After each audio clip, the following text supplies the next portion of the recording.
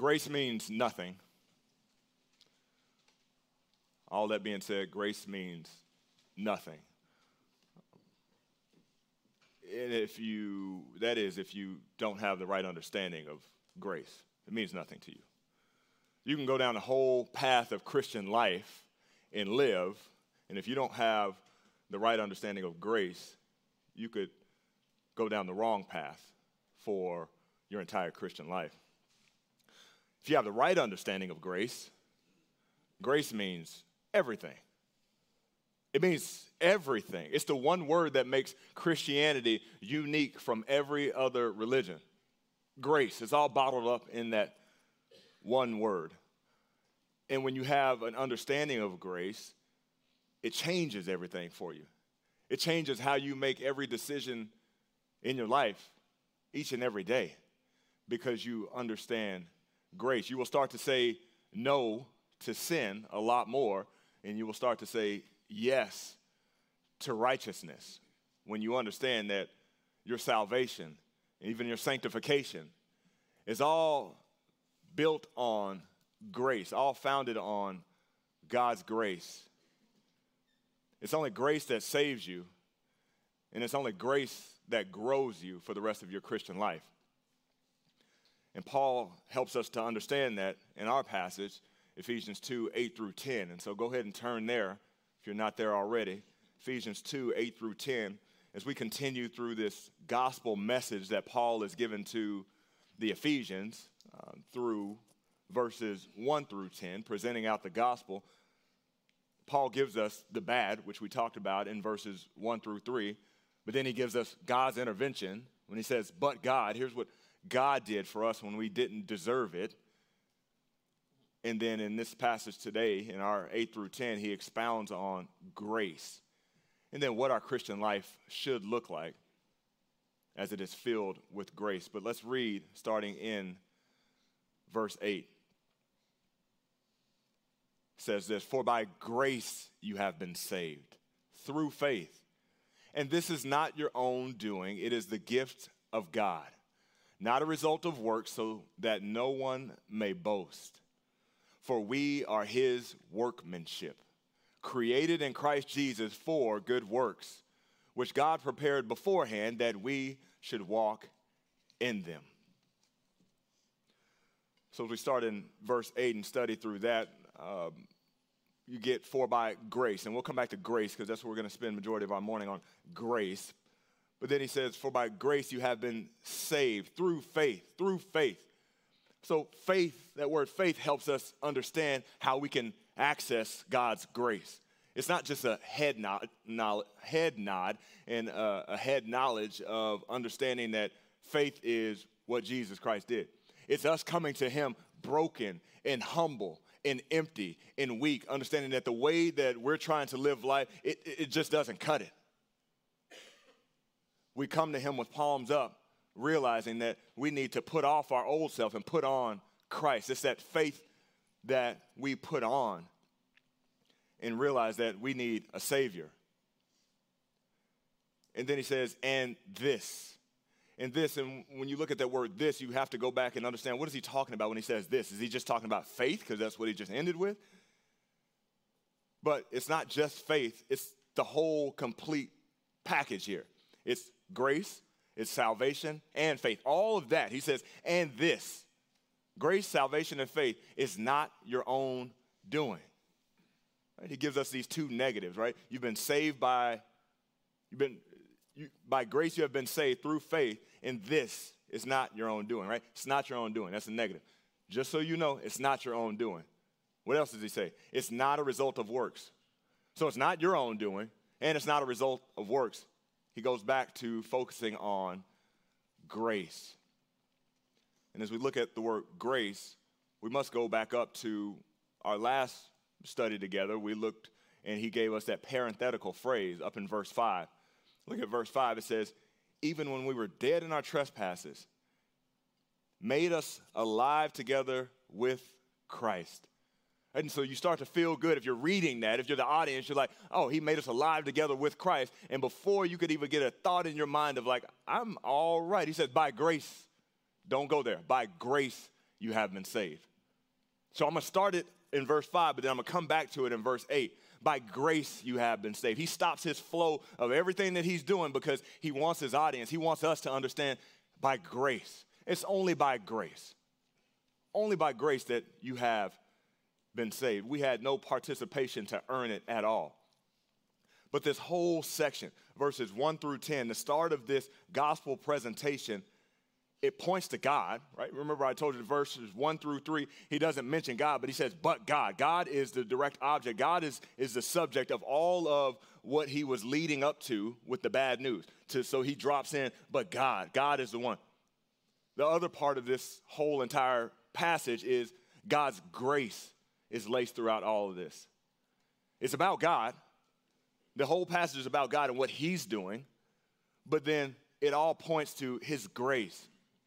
And you can't fully understand God's grace, as we talked about before, without understanding where we are, our plight, our situation, our circumstances apart from God. You don't understand God's grace without it. But when you understand that we're dead in our trespasses and sin, we have nothing going good for us, and only because of God's intervention, then we can understand grace. And that's the reason why this is one of the most quoted verses. Even non-Christians can quote this verse. But then you look at their life, and it does not reflect this. And the reason it does not reflect this, or it does not reflect Christ-honoring works, or that it is by God's grace, is because they don't have a good understanding, the right understanding of God's grace. You're missing it. We have to understand that God's grace is a gift. It is a gift. We didn't deserve it. We certainly didn't earn it. It is purely a gift. And that's point number 1 for us this morning, that you and I need to understand grace is a gift. It's a gift. Went to a store this past week, and as I was checking out, they asked if I would like to give a donation to the local elementary school because they were going to take all of these donations and be able to provide shoes for kids that were underprivileged, that didn't have an opportunity to have shoes, that were in need of that. It's a gift. It wasn't because the kids had straight A's. They weren't giving this donation out because the kids had perfect attendance all through the year. It was purely a gift. The kid didn't deserve it. The kid didn't do anything to earn it. This store was blessing them with a gift to give them so that they could have something for Christmas. We need to understand God's grace is a gift to us that he gives us through faith. I put the definition down this way. Grace is what God has gifted to us apart from anything we could ever do on our own. Grace is what God has gifted to us apart from anything we could ever do on our own. It's not our own doing. We couldn't do it without God's grace. One of the ways that you can misunderstand God's grace is turning God's grace that's costly into cheap grace. Cheap grace. Cheap grace is when you have someone that looks at the gospel, looks at what Jesus has done, his work, his resurrection, ascension, all of that, and they say, I believe that, but there's no repentance. You continue to live the way you want to live. There's no transformation in your life. Your life remains the same, but you agree with the facts on paper. That's cheap grace. Cheap grace. Instead of realizing that your sin, my sin, is what put Jesus on the cross. And that's what Paul gets at in Romans 6. Because Romans 6, he's talking about God's grace, and so he even puts out this question for them as the audience is reading this, and says, you know, because God's grace is so merciful and it abounds, should we just keep on sinning so that God's grace abounds all the more? And what does he say? By no means. By no means. Because you won't do that. You can't do that. If you've truly been saved, you're going to sin less because you realize what your sin did to put Jesus on the cross. And so when you have a right understanding of God's grace, when you have a right understanding that it's not a cheap grace, it is a very costly grace that cost Jesus his life, then you're not going to sin more. You're actually going to love God more. You're going to love Christ more. And you're going to sin a lot less if you understand the cost of grace.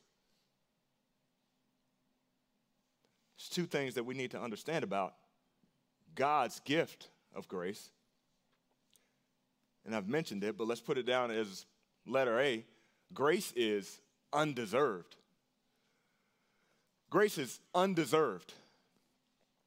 Another often quoted passage, Romans 3:23. For all have sinned and fallen short of the glory of God. Oftentimes we quote that verse and we have that one locked in, but then we don't get to verse 24. Verse 24 is great. We need to understand verse 24.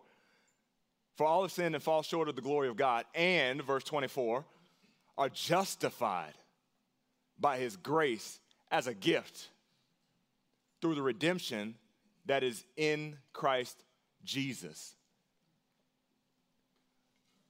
It's undeserved. We need Christ Jesus. If at any point you think that it's deserved, you have to look at your life and realize who you are.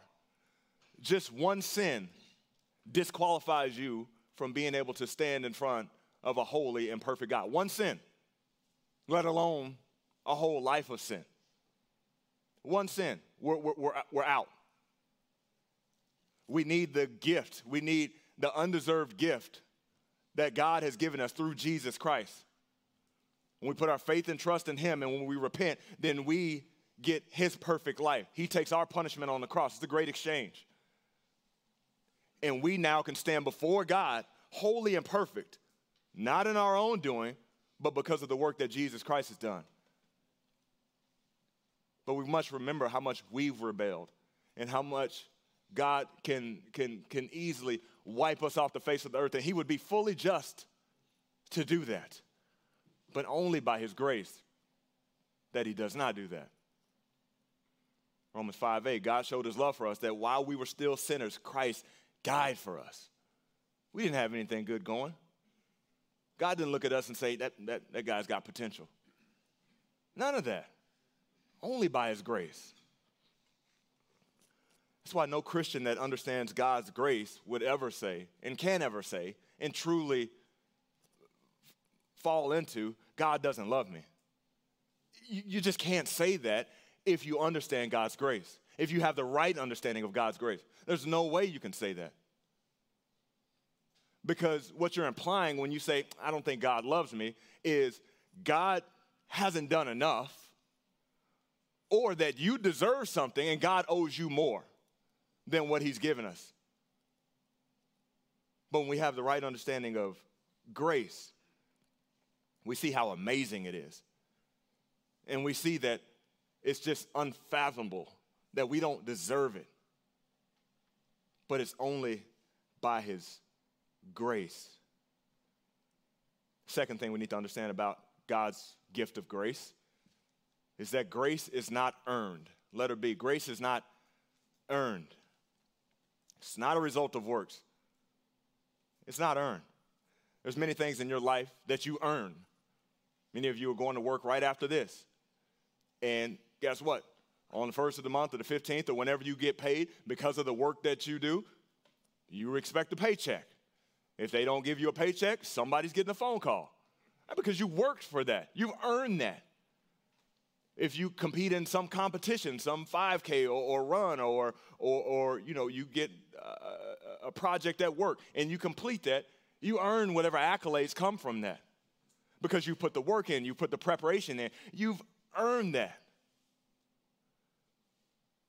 God's grace doesn't work like that. Grace is a gift that you cannot earn. Right? If you could earn it, it wouldn't be grace. It's no longer grace. Paul tells us that in Romans 11:6. But if it is by grace, it is no longer on the basis of works. Otherwise, grace would no longer be grace. It's not grace if you can earn it. Not properly understanding God's gift of grace was the biggest issue that the Protestant reformers had with the Roman Catholic Church. It's the biggest issue that they had. Because not only was it focusing so much on works and ceremonies and rituals and all of these things, but they actually used the same word, grace, to get that across.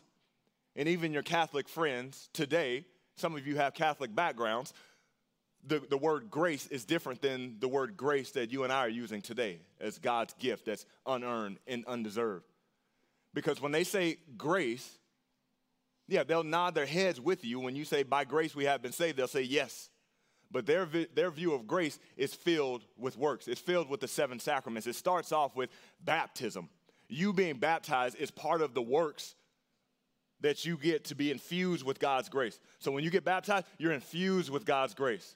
And then when your life is all messed up and in shambles, then there's other sacraments that you need to do to continue to get infused with God's grace, right? You have to work to earn God's grace by doing these rituals, doing these ceremonies, doing all of these things. And so it's the same word, grace, but when we're talking to a Catholic, you have to ask the question, well, what do you mean by grace? How do you obtain grace? And when they start talking about the works, then that gets to they're earning their way to grace. You and I look at grace and we see that it's only by God's grace. It's only a gift. It's not deserved. It's not earned. It's nothing that we can work for. Only by grace alone, through faith alone, in Christ alone. And we have to understand that difference. It cannot be earned. If it's earned, it's not grace. We don't deserve it, can't earn it. And we look to our response when it comes to salvation by grace alone, through faith alone, in Christ alone. There's no way we can boast about it if we didn't do anything. 1 Corinthians 4:7, Paul reminded the Corinthians, what do you have that you did not receive? If then you received it, why do you boast as if you did not receive it? You and I need to remember that we are saved by grace, undeserved, unearned. And if we're saved by grace, then there should be no boasting in our life. And men, we should act like it. We should act like it. We shouldn't be prideful. We shouldn't act as if we're better than other Christians or we're better than other non-Christians. It's only by grace. It's only what God did for us. When we hear another testimony, it should point to God. I think about just eternity. Eternity is going to be awesome for so many reasons. It's going to be perfect, amazing. But here's what's not going to happen in heaven. We're not going to walk around and say, man, see that believer over there? Let me tell you about his life, what he did. Right? We're not going to be strutting around saying, hey, let me tell you my resume while I was down there on earth. All of the fellowship, every conversation that we will have, all of the worship will go to God. Every testimony, every story that we hear, from church history all the way down to our life and beyond moving forward, every Christian, every follower of Christ, we're going to look at that person and say, look what God did right there. Wow, look at their life. Their life was a mess. Look what God did. Man, they were in church all their life, and God revealed it to them that they hadn't repented and put their faith in Christ. Look what God did. Look what God did. That's where all of our boasting is going to be. That's where all of our boasting should be now. Look at what God's doing. Because we didn't earn it. We don't deserve it. It's only by God's grace. As Christian men, we should be the most compassionate, patient, hopeful, and joyful people because of what God's grace has given us. Patient, compassionate, joyful. Would your life be described as such? If somebody that knew you was talking about you without you there, would they describe your life that way?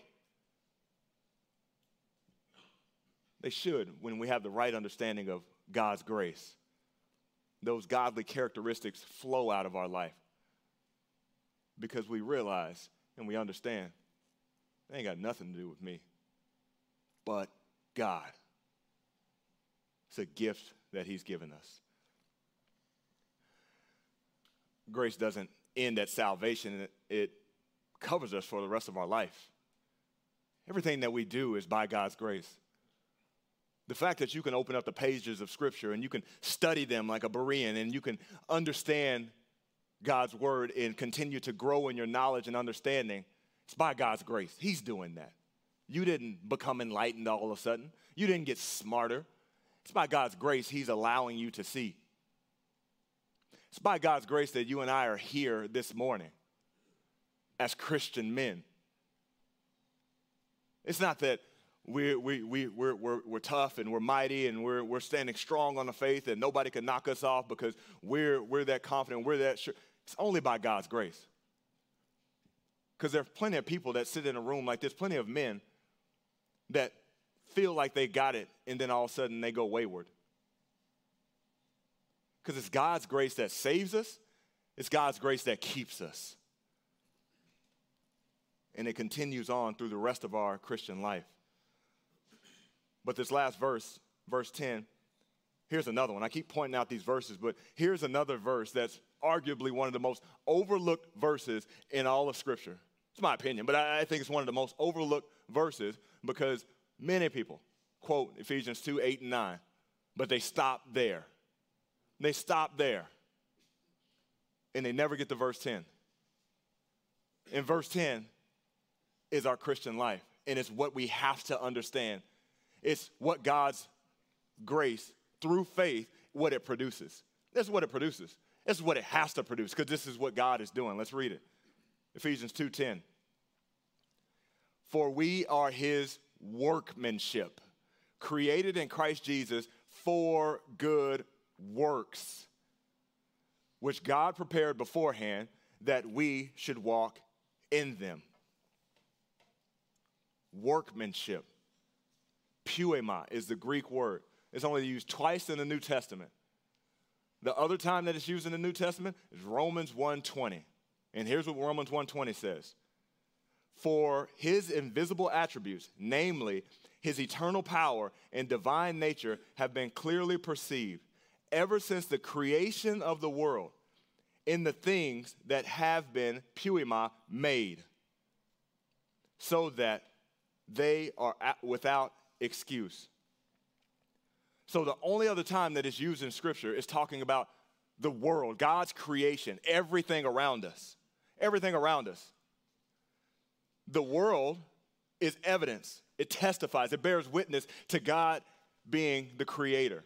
Every time we go outside, right now, when you go outside and you start to see that sunrise, and you see the beautiful sunset at nighttime, or you see the moon come up at nighttime, you see all of creation around you. The fact that babies are being born, what a miracle that is. The fact that our heart is beating right now, you have no control over that. All of creation points to there is a God, there is a creator.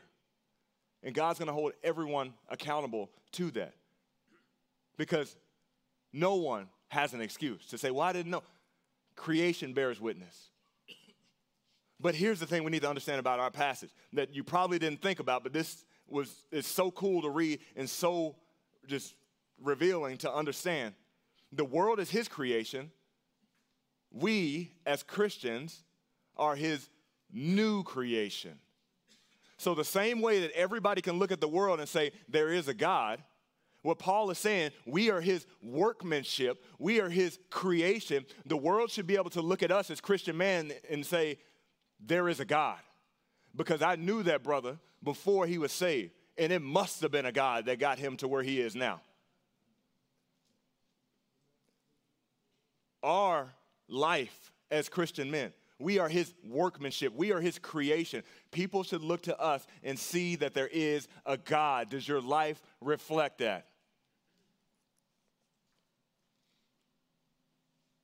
Created for good works, he says. We are His workmanship, created in Christ Jesus for good works. Every day that you're here on earth, there are good works that God has laid out in front of you. Not that you're going to go out and create or try to figure out, or you need to go sketch out a plan of what that looks like. God's laid them out in front of you. That we should walk in them, right? That we should live in them. That should be our life. God's created all of those good works beforehand. And he's called for us to walk in them every day that we're here on earth. Every day there's a reason that you're breathing, that you're alive. Sometimes I sit there and I get in these, that's interesting modes. I'm just sitting there and I'm thinking about stuff, sometimes too long, too deeply. But I got in a recent that's interesting mode, and it was about lights, like electricity. And sitting there thinking that these lights that we have here, even in this building, are all operated by the flip of a switch over there. Right, flip of a switch. I know the tech booth controls more of that, but listen to me. Flip of a switch, you can turn on these lights in here. And that blows my mind sometimes to think that a flip of that switch can turn on lights that are close to it. It can turn on lights way over here. And then you know more about electricity and wires and all that stuff. It blows your mind more often than it does mine. But every once in a while, I think about that. It's so easy for me to go make the connection of pressing a button, flipping a switch, and then all of a sudden, voila, all these lights come on. I didn't create the light. I didn't do any of the wiring. Somebody came before when they were constructing this building, when they were constructing a home that you live in. They wired the place up all behind the wall. You tear the walls down, there's wires all over the place. They're already laid out so that when I make the connection by hitting a button, it turns on all this. I didn't do any of the work. It was already laid out. Already laid out. All I did was make the connection. Men, as Christians, we need to understand that there's good works laid out for your life every single day. God's already laid them out. You don't need to get creative. You don't need to go and think, like, how can I do this world-renowned a mission for God? God's laid out things right in front of you. A lot of times they're simple, but we try to overcomplicate things by instead of just doing what God's laid right in front of us. And our job is not to do all of the wiring in our Christian life. He's laid all of that out beforehand. Our job is to make the connection. Flip the switch, hit the switch, do what God is telling you to do. Do what God has put right in front of you, and he's laid out all of the wiring behind the scenes, and it will come to life. And Christ will get the glory and the honor. But in order for us to do that, we need to persistently pursue Christ's glorifying works. That's point number 2. Let's write it down that way. Persistently pursue Christ's glorifying works. I mean, that's just amazing that we are his workmanship. He decided to use us as another form of testimony to him, that he is the creator, that he is the Father, that he is creator of all things. The fact that God sovereignly created everything, right? We grasp that, hopefully. God sovereignly created everything for a purpose, a plan that he had. He knows beginning to the end. He knows all of that. He made us a new creation in Christ. We become a new creation in Christ, Puima. We are his new creation. The same way he created this entire world, he created us. And he placed us in certain areas. He placed us in certain circumstances. He placed us in certain challenges in life so that he may get the glory. Because he's doing something there.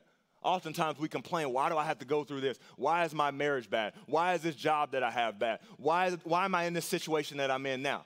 Because God wants you there, because he has good works laid out for you to do so that he may get the glory for in your life and in somebody else's life around you. We need to make the connection. You don't have to try to fix your life and move it all around and move these pieces thinking you're doing something. You're not doing anything. God has laid out good works for us beforehand, and he has created us that we should walk in them. Many of those are right in front of you. You've had people challenge you to step up and serve. You've had people challenge you to step up and do something. You've lived next to the same neighbor for years and years and years and years, and they don't know you're even a Christian. Right, you sat next to somebody in the same office space. You've worked on the teams with them. God sustained you beyond layoffs, beyond all of these things. It's not because of anything great that you're doing. It's because God has good works for you at that job. But are you making the connection? Are you seeking to pursue Christ-honoring, God-honoring works every day at your job. Because if you are, he has good works laid out for you. You'll start making those connections, and then all of a sudden things will start happening that you didn't even think were going to happen because God has done all the wiring, so to speak, behind the scenes. You don't see it. You're just called to make the connection, and then voila, God does a work. But it requires you and I as Christians to make the connection. Not just say, I'm going to ride this wave out as long as I can. I'm going to play it safe. I'm going to do these things. No, we must pursue Christ's glorifying works in all that we do. You all have situations that you're in. Yeah, I get it. Your work situation, you might wish it was different. But God has you there for a reason. That people may look to you and see that there is a God. There is a creator because of what's going on in your life. So my question is, what are you doing with where God has you? The challenging circumstance that you're in, what are you doing with that? Right? The troubled marriage that you're in, what are you doing with that? The rocky relationship that you have with your kids, what are you doing with that? I get you don't want to be there. I get if it was your plan, you'd do something different. But God has something wired all throughout or behind the scenes that we don't know about. What are you doing to make the connection that God may get the glory? You're either going through the motions every day, trying to bypass where you're at, or you're pursuing Christ. You're looking at your life. You're looking at your day as you wake up and say, how can I make sure that the people that are on my schedule that I'm supposed to interact with, that I plant some seed somehow or another? This meeting that I'm going to, how do I plant seed? How do I shine light to these people that there is a creator, there is a God, and there is a savior for the bad problem that everybody that's walking the face of this earth has? How do I do that? We shouldn't seek to take it easy or coast because God is using us. God is using us. He has chosen us as his workmanship as believers, that he may get glory through that. Philippians 2:13, Paul says it, for it is God who works in you, both to will and work for his good pleasure. You don't need to get all creative. You don't need to do this big, audacious plan of salvation, whatever you think. You need to do the simple things. Make the connection there of what God has placed in front of you today. Let's start there. Let's start there. You got a neighbor that you've been living next to. Don't think about, okay, how can I go save 10 people? Share the gospel with your neighbor next door. God's placed you there. There's good works right there. Persistently pursue Christ glorifying works, knowing he's laid it all out. Works. Oh, don't say that word. Faith must have works. Because God is working. God is working. You're not earning salvation. We've been there, right? It's only by grace. But when you are saved and you are indwelt with the Holy Spirit, God is working through you that he may get the glory. Although Martin Luther was very critical about the book of James, he did say this about it. Or he said this in general, but it references back to his problem with James. He said, we are saved by faith alone, but the faith that saves is never alone. We're saved by faith alone, but the faith that saves, saving faith, that never comes alone.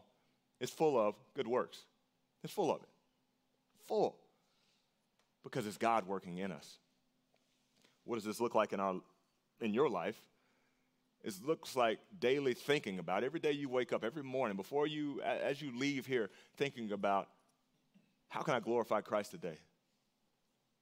Let me look at my schedule. Let me pray about the meetings that I'm in, the appointments that I have, the people that I'm going to interact with. How can Christ get the glory today? And man, I get it. It's hard sometimes. It's challenging sometimes, these situations that you're put in. But you know who else is also at work in all of this? Satan. Satan, right? So Satan would love for you to focus on your desires, your calendar, your agenda, what you have to get done for the day, and focus on that and put it off one more day. That's what he wants. He doesn't want you to, if you renounce your faith, that'd be good for him, but just one more day, don't think about Christ. Just live your life. If I can get you to do that one more day, that's all he's doing, right? If he can get you to focus on your plan, your personal agenda, more than glorifying God with the agenda that God gave you, then that's what he's trying to do. So we must understand that and slow down and say, there is a purpose for what I am doing today. Everything that I am doing today, every person that I interact with, God has a purpose for it. Every single person, every single situation, God has a purpose for it. It requires us to be ready and willing to make the connection. Flip the switch. God has done all the wiring for your day today. It's already laid out. You don't have to go make up some big plan. It's already laid out. Our job is to make the connection that God may get the glory. Think about this question. When have you ever came away saying, I gave too much time and attention and resources to God? That was too much. Next time I'm going to scale back because that was way too much. Never. We don't say that. But we think about that every time we're faced with an opportunity to glorify God. When we're faced with an opportunity to stretch ourselves outside of our comfort zone. When we're faced with an opportunity to sacrifice our time and our agenda, we think, man, what am I going to get? It doesn't matter what you're going to get. It really doesn't matter. But honestly, you've never come away saying, I've given too much. Because God always gives us back more than we should ever even imagine, that we should ever even deserve. When we put forth that time and that energy and those resources towards him, he blesses us tremendously in some way. But then also think about it on the flip side. There's probably been plenty of times where you're saying to yourself, I regret that I didn't give more. I regret that I didn't share Christ with that person before.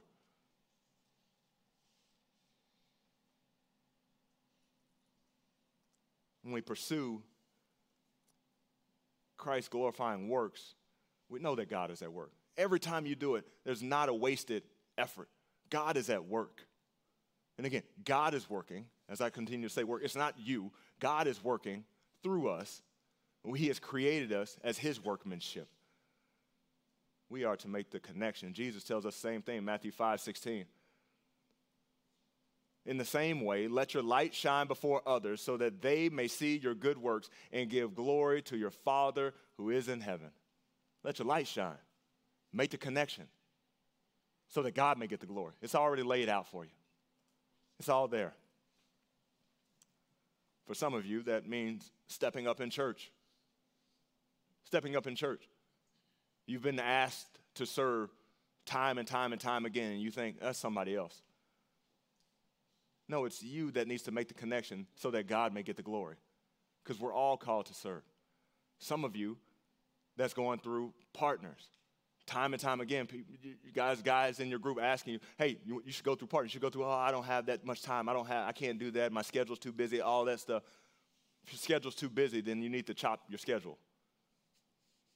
Because there's good works, not just partners, but discipleship. There's good works in that God may get the glory. For some of you, that's baptism. For some of you, that's being bold in your workplace. For some of you, before you go all out there, it's right at home. God has laid up good works for you at home. And while, yes, you may be good at doing it here at church, you may be good at putting on your Christ-honoring, Christ-glorifying works at work, some of you need to do it at home. So that your wife, so that your children may be the beneficiaries of that. That they may see your good works and they may love Jesus even more.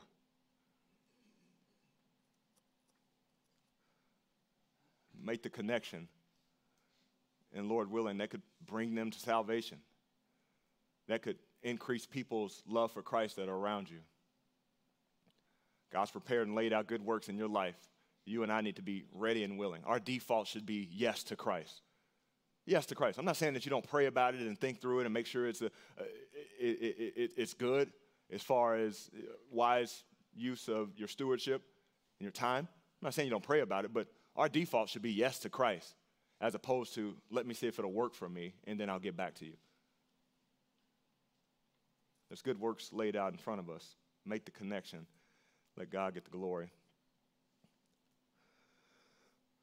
There's this ESPN documentary called Four Falls of Buffalo. Four Falls of Buffalo, and it's about Buffalo Bills, how they lost 4 Super Bowls in a row in the early 90s. 2 of those being to the Cowboys. That's irrelevant. I just don't get to say Cowboys won a Super Bowl that often, so I'm going to say it now. But the point of, or not the point of it, but one part of that documentary is about Scott Norwood, the kicker.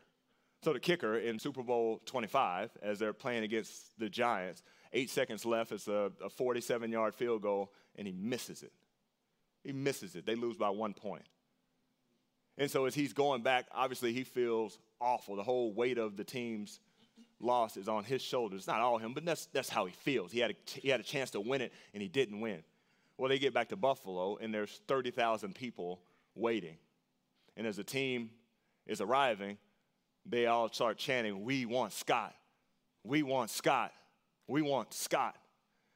And Scott didn't want any attention. He's already feeling bad, and so they continue to increasingly get louder and louder and louder. "We want Scott. We want Scott." So Scott comes to the mic, and they all start cheering. And they all start shouting, "We love you, Scott." And he said, "I thought I was going to get condemned. I didn't know what was about to happen, but this is the greatest love that I've ever had in my life because I just blew it. I blew it. But yet 30,000 people are saying, 'We love you. We love you.'" And he went on to say, "I'm more motivated to come back next season and do it again." They lost, but at the time, his motivation was, "I'm more motivated to come back next season and be even better." But as I look at that, this audience, full of secular people, they showed him grace. He blew it. He could have won a Super Bowl for them. But they showed him grace. And I couldn't help but to think about us as Christians. If you put your faith in Christ and you are a believer today, look at the grace that God has given us. We blew it. We blew it. But God, only by his grace that we didn't deserve, that we didn't earn, he's given us another season, a newly created season, full of good works, that we may walk in them. It's such a glorious thing. And so, men, if you are not a believer here, I implore you, as I did the first time when we started this 3-part series, surrender your life to Christ. If you're reading your DBR today, 2 Peter 3, don't count God's slowness to return. Don't be arrogant. Don't be proud. Don't think that, hey, I got all day. He's being patient. But it also says Christ's going to come like a thief in the night. He's going to come like a thief in the night. And I don't want any of you to be hiding in shame. I want you all to be thinking, I'm out here doing what Christ would have wanted me to do anyway. I'm pursuing God-glorifying works in my life. So when he comes, whenever that is, whether it be in an hour from now, whether it be a week from now, whether it be a year from now, when he comes, you won't shrink in shame, but you'll be at peace because you're doing what he called us to do. We understand that grace is a gift we don't deserve. May we live our lives that way, and may God get the glory and the honor. Let's pray. God, we thank you for your grace And thank you just doesn't sound like enough. But we truly do. When we understand we don't deserve it, we can't earn it, and that is only because of your goodness and kindness to us that we can have new life, eternal life in Christ through faith. Thank you for preparing good works for us, that you don't hold us responsible for devising up a plan of salvation or even the number of people that we must call to Christ. You just tell us to make the connection. You have all of these good works created, lined up beforehand, that we should walk in them. Lord, I pray that we would be persistent and we would be zealous to walk in a manner that is pleasing to you, knowing that you will make the connection, you will turn on the light in people's lives through us. May that be the case in Jesus' name. Amen.